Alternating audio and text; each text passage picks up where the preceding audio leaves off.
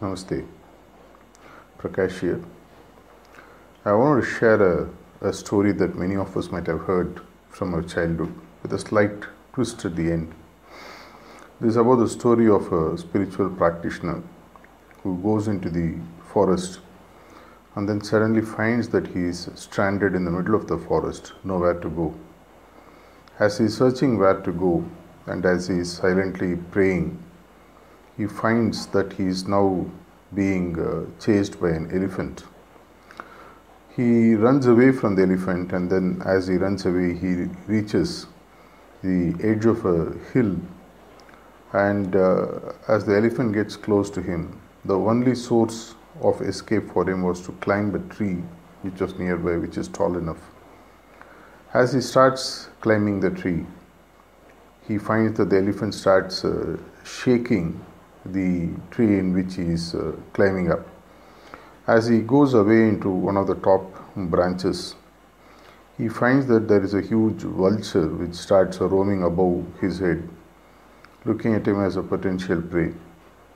While he is focused on finding a way to escape both from the vulture and the elephant, the branch on which he is sitting, he finds that suddenly there are two huge bandicoots which start gnawing away at the edge of the branch in which he is sitting. And the branch starts slowly giving away. And while all this is happening, he sees a huge serpent which is hanging from the branch which is just above him, which is about to attack him. And while all this is happening, he looks down and then he finds that there is a small pit which is filled with full of poisonous scorpions. So he really doesn't know. And while all this is happening, the elephant starts shaking the tree much more violently. And much above in the tree, at a further height, there is a beehive. And there is a shake which happens, and the honey from the beehive starts dropping. And while it drops, this person opens his mouth. It drops into his mouth, and it is of such a taste. And then he says, "What a taste! How much it would be, how nice it would be if I am able to take this honey to my guru who would love such a taste." While this happens, he falls to his death, as they say. He is picked up by his guru from the other side of the brighter world, you can say, and then taken to an heavenly position. There are 2-3 things from this story that we can potentially learn. The first is the man's ability to continuously find a way to escape from whatever is happening around him, not giving up. The second thing is that while all the threats which are almost bordering on potential death is happening, his mind still has that one moment where he is about to taste the honey. He is still able to enjoy the taste, which also shows that in spite of the dangers that life apparently poses, if you are in the moment, you can still enjoy the drip of the honey into your mouth.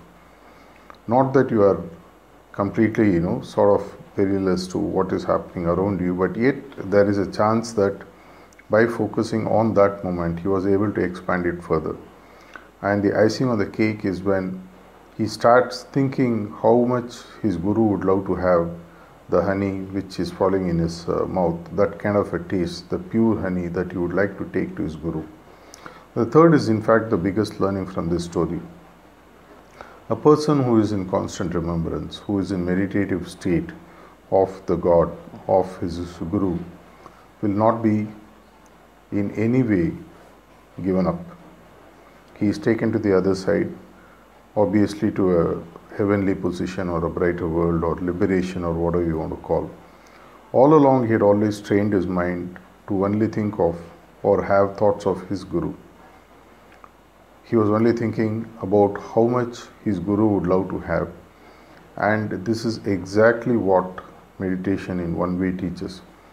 While there are several benefits to meditation, while there are several aspects to meditation, one thing that meditation teaches for sure is how to meet death at that moment when death is about to strike you. It is always said in spiritual scriptures that at the time of death you have two options: to look away from the goal, the Guru or God, or look at Him. Depending upon where you look, you are likely to be taken to that side. If you're looking at the worldly side at the time of death, you tend to get reborn, is what it is said. And if you're able to look at the Guru, he takes you out of this worldly level of existence into a different dimension. Since we do not know when we are going to die, none of us know, the art of meditation, the purpose of meditation is to train you so that any moment death strikes, you are in his remembrance. You are in a meditative state of feeling the presence of a Guru in your heart all the time. Irrespective of whether it happens now, 1 month later, 1 year later, 40 years later, 100 years later, you are ready, because when that moment happens, if your heart is turned towards the goal, the Guru, the real purpose of the spiritual practice, the real purpose of meditation automatically gets taken care. It is your ability to continuously live in that moment and live in remembrance and in the true feeling of being in meditative state which makes truly the difference.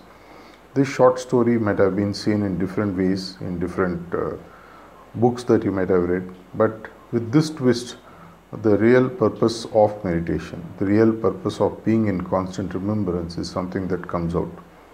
I just thought I'll park this story and the learning at this moment and leave the rest for you to figure out.